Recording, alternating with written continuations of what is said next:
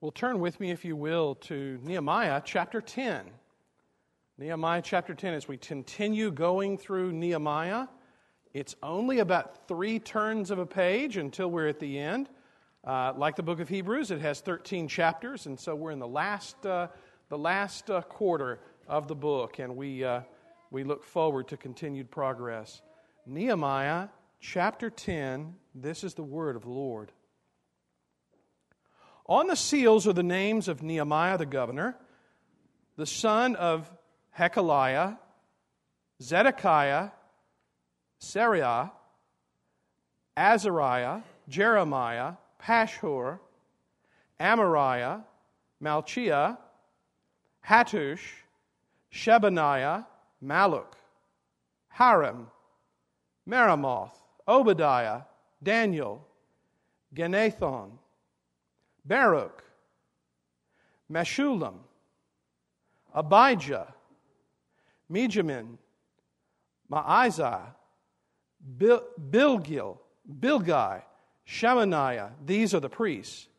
And the Levites, Jeshua the son of Azaniah, Benui, the sons of Henadad, Kadmiel, and their brothers, Shebaniah, Hodiah, Kelita, Pelaiah, Hanan, Micah, Rehob, Hashabiah, Zakur, Sherebiah, Shebaniah, Hodiah, Bani, Beninu, the chief priests of the people, Parosh, Pahath-Moab, Elam, Zatu, Bani, Bunai, Asgad, Bebai, Adonijah, Bigvai, Aden, Ater, Hezekiah, Azur, Hodakiah, Hashum, Bezai, Hariph, Anathoth, Nabai, Magpish, Meshullam, Hazir, Meshezabel, Zadok, Jaddua, Pelathia, Hanan, Anaiah, Hoshea, Hananiah, Hasab, Helosheth, Pella, Shobek, Rehum, Hashabnah, Malasia, Hina, Hanan, Anan, Maluk, Haram, Banani. The rest of the people, the priests, the Levites, the gatekeepers, the singers, the temple servants, and all who have separated themselves from the peoples of the lands to the law of God, their wives, their sons, their daughters, all who have knowledge and understanding, join with their brothers, their nobles, and enter into a curse and an oath to walk in God's law that was given by Moses to the servant of God, and to observe and do all the commandments of the Lord, our Lord, and His rules and statutes. We will not give our daughters to the peoples of the land, or take their daughters for our sons. And if the peoples of the land bring in goods or any grain on the Sabbath day to sell, we will not buy from them on the Sabbath or on a holy day. We will forego the crops of the 7th year and the taxation of every debt. We also take on ourselves the obligation to give yearly a 1/3 part of a shekel for the service of the house of our God, for the showbread, the regular grain offering, the regular burnt offering, the Sabbaths, the new moons, the appointed feasts, the holy things, the sin offerings, to make atonement for Israel and for all the work of the house of our God. We, the priests, the Levites, and the people, have likewise cast lots for the wood offering, to bring it into the house of our God according to our fathers' houses, at times appointed, year by year, to burn on the altar of the Lord our God, as is written in the law. We obligate ourselves to bring the first fruits of our ground and the first fruits of all fruit of every tree, year by year, to the house of the Lord. Also to bring to the house of our God, to the priests who minister in the house of our God, the firstborn of our sons and of our cattle, as it is written in the law, and the firstborn of our herds and our flocks, and to bring the first of our dough and our contributions, the fruit of every tree, the wine, the oil, to the priest, to the chambers of the house of our God, and to bring to the Levites the tithes of our ground, for it is the Levites who collect the tithes in all our towns where we labor, and the priest, the son of Aaron, shall be with the Levites, and the Levites shall receive the tithes. And the Levites shall bring up the tithe of the tithes to the house of our God, to the chambers of the storehouse, for the people of Israel. And the sons of Levi shall bring the contribution of grain, wine, and oil to the chambers where the vessels of the sanctuary are, as well as the priests who minister, and the gatekeepers, and the singers. We will not neglect the house of our God. Let us pray. Our most gracious and merciful Heavenly Father, we pray that you might help us to understand so many names, so many things so foreign to us, as if they're on a different planet. We come before you and before your word seeking light. We ask for the blessing of your Holy Spirit. We pray that he who is given this text might now shine on it and shine through it into our lives, applying it and helping us to see and know, to feel and to live to your glory. We ask it in Jesus' name. Amen. Well, our sermon begins a little bit differently this week. If you would take out a number 2 pencil, and if you would take out a blank sheet of paper, we'll have a little pop quiz. I have 3 questions. Who was the second president of the Continental Congress? Don't answer. Just write it down on your sheet. Who, question 2, commissioned George Washington Commander-in-Chief of the Continental Army? There's one for you. And then question number 3. Who was the only person to sign the Declaration of Independence on July 4th, 1776? Well, the answer to all 3 questions is John Hancock. And it's too bad. I should have gotten a clip art and we could put it on the screen right now and you could see his big, fat signature right there in the middle of the Declaration of Independence. The large size of his signature in which he wrote has immortalized him in popular culture. You see, he was the only one to sign it for several weeks. And it makes sense that he wouldn't write his name so small the British couldn't see it. He wanted them to know that that declaration was approved and signed. This evening we come to Nehemiah chapter 10, where the Jewish remnant also lined up to put their signatures on a Declaration of Independence. It was not, however, the American Declaration of Independence. This is a different century. But rather, it was a declaration of independence from sin and rebellion. Having come so far to rebuild Jerusalem and rebuild the temple and rebuild her walls, the remnant of God began to realize how far they had strayed from the word and will of God.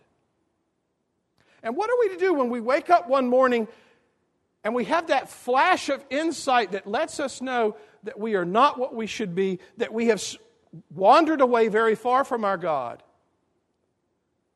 This text shows us that renewing our covenant vows to the Lord is a good first step.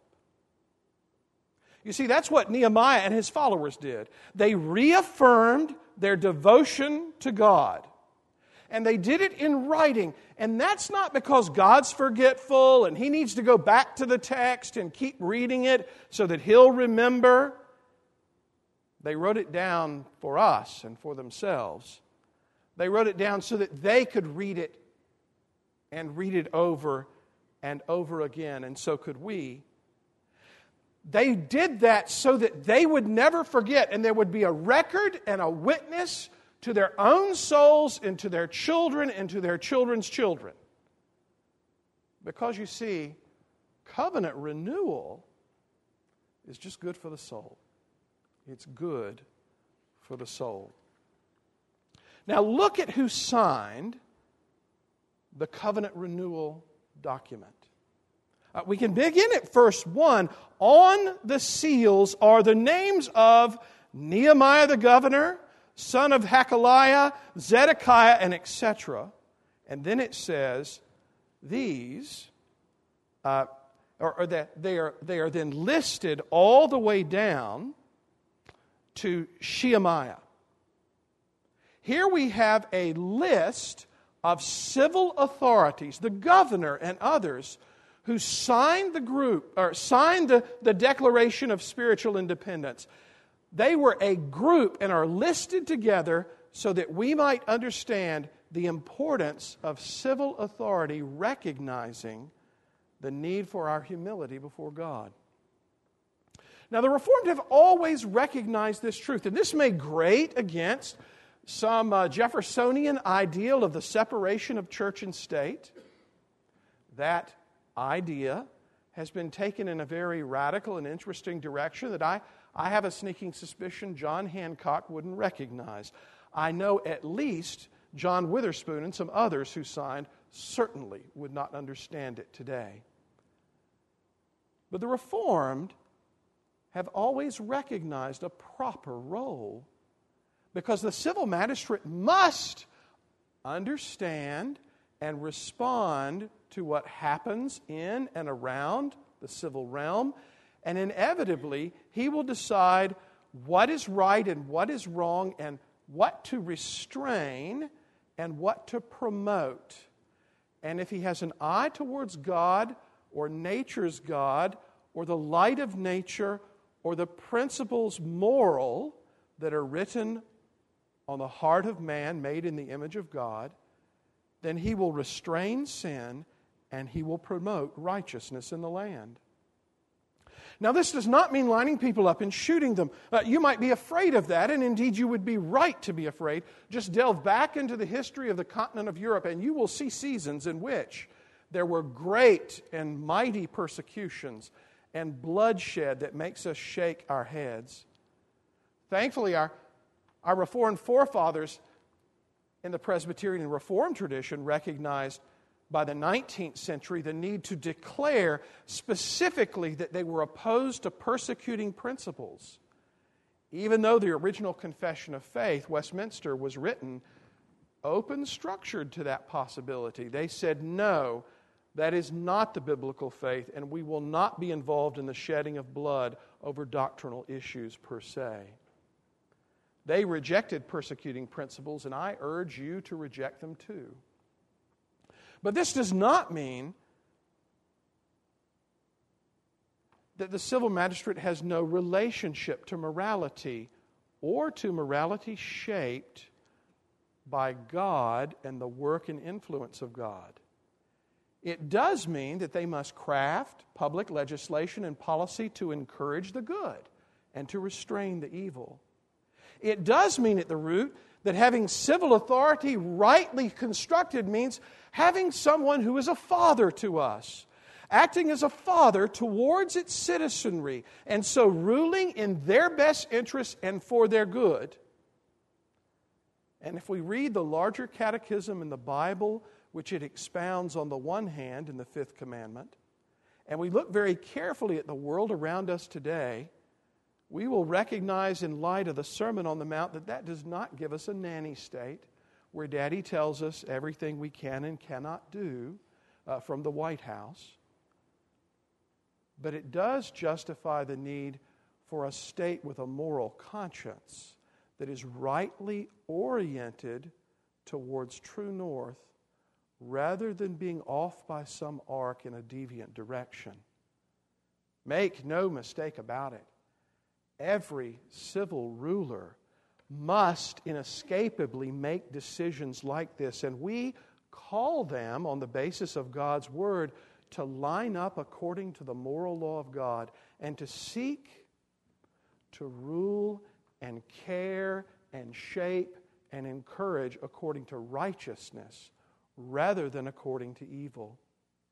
One day, every president, every king, every congressman will stand before God the Almighty at His throne, and they will give an account for the deeds done in the flesh, for better or for worse. Yes, they must exercise discretion in judgment, and working with fallen and sinful creatures is a very difficult thing. But their compass, if it is not oriented toward the moral law of God, will be found wanting. And so this means that we as Christians need to be active in the civil realm. We need to be influencing matters in our democracy. It is our Christian duty to bring to bear, according to our station and our gifts and opportunities. We must vote. We must respond to polls. We must choose a candidate who has as close or clever an orientation towards that good and righteous goal of morality and the moral law as we can find. Corporate, public, private, all of these realms will answer to God for the way that they have behaved. But here, in the opening words of the declaration of dependence on God in covenant renewal, the first set of signers were the civil authorities and leaders of the day. Then there's a second set. It goes down from verse 2 all the way down to verse 8. And here are major families that helped build and rebuild Jerusalem. They're listed by family head, and even Ezra's family is particularly mentioned. We can go back to Ezra chapter 2 and compare one list with another, and we see some of these names that have been given earlier. They came with the remnant from the exile back to Jerusalem to rebuild the city and to rebuild the walls and to rebuild the temple. And so covenant renewal is not narrowly a private matter. It is also a corporate and a public and familial matter as well. You might be surprised how much influence you have. You might think, well, I'm not in an influential family, but let me remind you that there are little eyes that watch and they hear. You have, as a parent, an enormous amount of influence over your children, more than you would ever on your most discouraged of days believe. They look like you. They walk like you. They talk like you. They share some of the same patterns of strengths and weaknesses that are in your own family and your own marriage. No, you're not responsible for their sins per se. They are responsible for them. But you are bound to them by a cord and by a relationship that is too precious for words to rightly describe. And so you are called, even by the list of major families here, to desire God, to desire fellowship with Him, to put Him first and foremost in the concern of your family and your thinking in your life, that you might have influence over your own children and your own grandchildren, on the wider community even through them, down the generations. You must also sign your name to the covenant renewal commitment of fellowship unbroken with your God.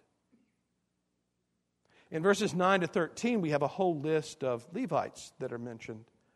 They signed, and the names of some of the persons here listed are people who are earlier recorded as having preached or helped in the preaching.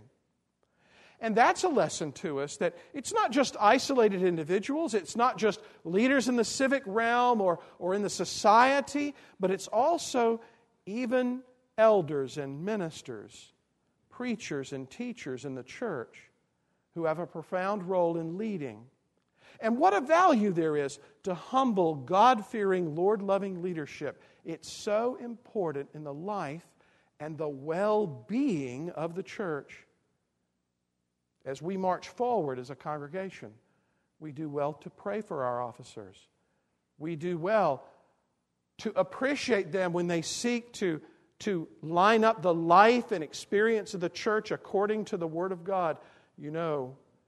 As you look around our community, there are some churches that desire to follow the Word of God written as inerrant and true. And there are others that have very little or only casual interest in such things.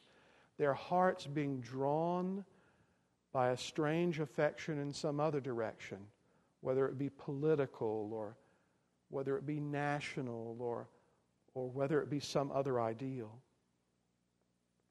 And the leaders or chiefs of the people are also said to have signed.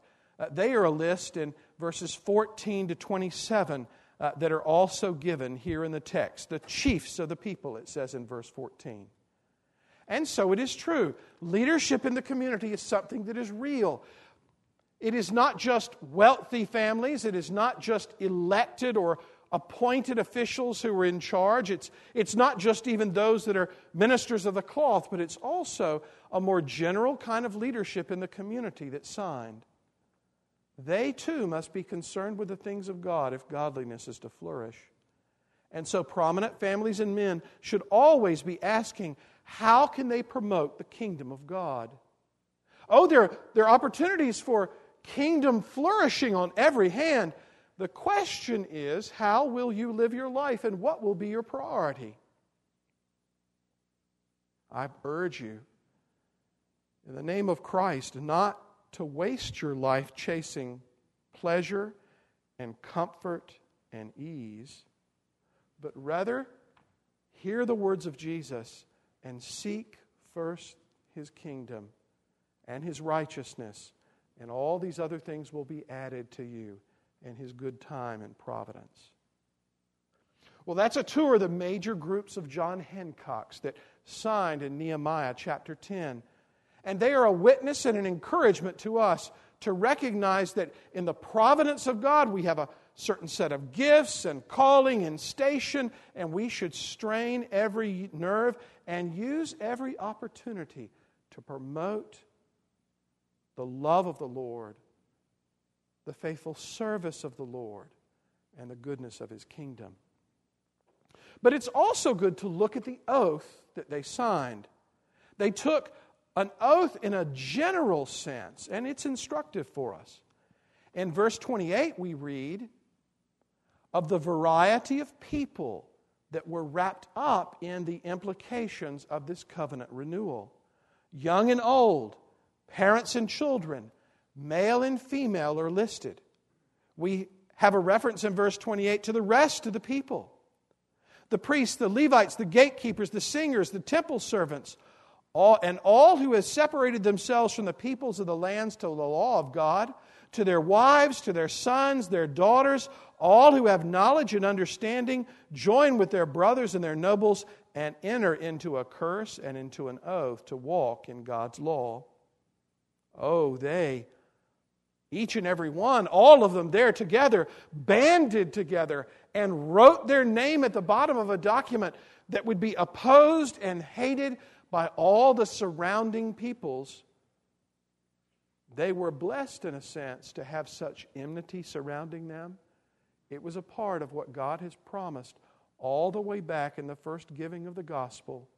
Back in Genesis chapter 3, did God not promise not only one who would come and crush the head of the serpent, though he would be bruised on the heel, but did God also not promise that there would be a divine ordained enmity that would separate the blessed line and the people of God from all the rest of the world? And so young and old, rich and poor, parents and children, male and female, everyone in the society found themselves in that boat together, and they found themselves together turning to God as their only hope. And they specifically promised in verse 28 to separate themselves from the people of the land. All who have separated themselves from the peoples of the lands to the law of God. They were not going to be caught up in the surrounding Samaritan and Canaanite pagan religious practices and immoralities. They were going to turn their back on the world. They were not going to intermingle and intermarry. They were not going to cohabit with them, but rather they were going to seek to follow the Lord. We know what this is like in our families today, do we not? On every side, we are surrounded by people from every tongue and tribe and people and nation. Our children go and play over at friends' houses, and they come back with reports of all manner of religious practices. You can't name a religion that the children in this church have not seen in someone's home or in some basketball or baseball or other group that they're involved in. They're exposed to such a plethora of different ideas, and even in the pagan aspects of some of these, temptations that might even shake us to our souls. We do well to hear the words of our brothers and sisters before us, that they recognized that they had a unique calling in redemptive history. They had a unique role to play, and that they were the ones through whom the Messiah would come, and salvation would come to all the earth. And so they were at a time and a place where they were not to be intermingled, but rather were to be singularly focused on serving the Lord. And now in this gospel age, as that veil has been rent from the top of the Holy of Holies to the bottom, as the division between Jew and Gentile has been broken down, and the way to God has been opened through fellowship with Jesus Christ our Lord, our whole perspective and the way we relate and interact with others of different backgrounds and nationalities, all of that is transformed by the gospel, and so we seek gospel good. At the core, the same moral concern that they're raising here, the great failure that they had fallen into in the first years in which they had been back in the land, is one that applies to us as well. We need to teach our children that you're a covenant child, that you are not your own, that you are the Lord's, that you have no right to go chasing after the daughters of men or the sons of men. You must look to the Lord, and you must always seek to love Him and serve Him, even in your family life and even in the spouse that you seek out. The Lord calls us not to be unequally yoked, but to seek to establish Christian homes where children, covenant children, can be raised in godliness, and they can be nurtured in the truth and admonition of the Lord. Oh, to all of our covenant children, we remind them that they must guard their hearts and set their affections only where it falls along the lines of the godly call of the gospel. And there's language that might perhaps startle us at first here. They, on the one hand, are joining together with their brothers and the nobles, but they do this joining together in the document to enter into a curse. It's a covenant renewal, and the bond that they have together is a bond in blood, sovereignly administered. They are signing in blood, as it were, their pledge not to violate, to renew their covenant vows to God, and to seek to stand up and go straight and fly right by His grace and by His strength.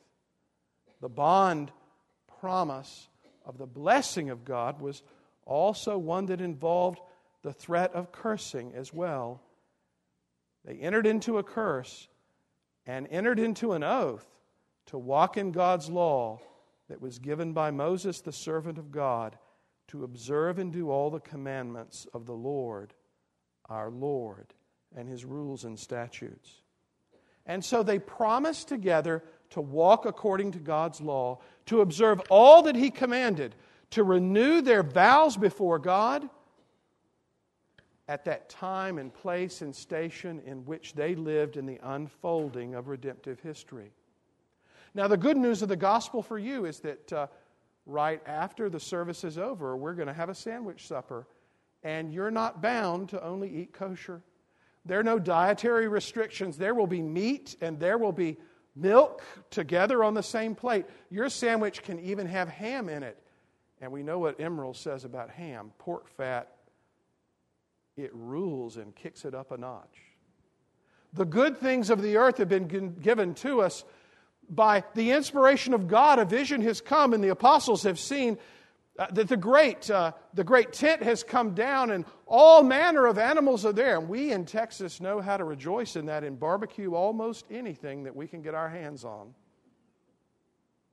And so we're not bound by the narrow terms and distinctives of the covenant mosaic, but we are bound by the moral law of God, and we are bound by the good of the gospel, and we seek in every opportunity to give Him glory by living in a Christ-like way. And there were these peculiar and particular pledges they made. In verse 30, we will not give our daughters to the peoples of the land, or take their daughters for our sons. And so our children still need that basic moral principle ringing in their ears. They need to grow up knowing that the French romantic ideal is a nice thing of paintings and of literature, but it is not the substance of the gospel. Love, my friends, is a decision. Love is a decision. And if you're chasing only after silly emotions, you will fall. And then in verse 31, we are told, we are reminded to keep the Sabbath. And if the peoples of the land bring goods or any grain on the Sabbath day to sell, we will not buy from them on the Sabbath or on a holy day. We will forego the crops of the seventh year and the exaction of every debt. They bound themselves to keep this peculiarity of the Mosaic law and commandment, because you see it is also very open structured to the Ten Commandments as well. They were going to keep the fourth commandment, to remember the Sabbath day and to keep it holy. They were going to arrange their work and arrange their rest so that their rest honored God rather than just themselves. Are you burned out? Are you tired and haggard? Then look at your calendar, look at your week, and make sure that you set time aside as God commands for true Sabbath rest. And then finally, there is an emphasis here on tithes and offerings. We won't read all of it, but verses 32 down to 39, there's this amazing particularity. There's a temple tax, and half of it was irregularly given at census time, and they shifted to a third annually, perhaps in the rhythm of the Persian tax collection. Offerings in kind, we hear about the bringing of wood for the burnt offering. We hear about first fruits. We hear about firstborn.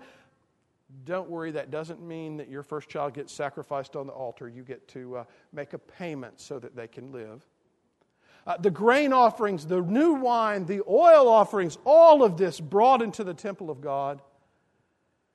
They're tithes of tithes that go down to the temple in Jerusalem, and the whole summary is given to us in verse 39. For the people of Israel and the sons of Levi shall bring the contribution of grain, wine, and oil to the chambers where the vessels of the sanctuary are, as well as the priests who minister and the gatekeepers and the singers.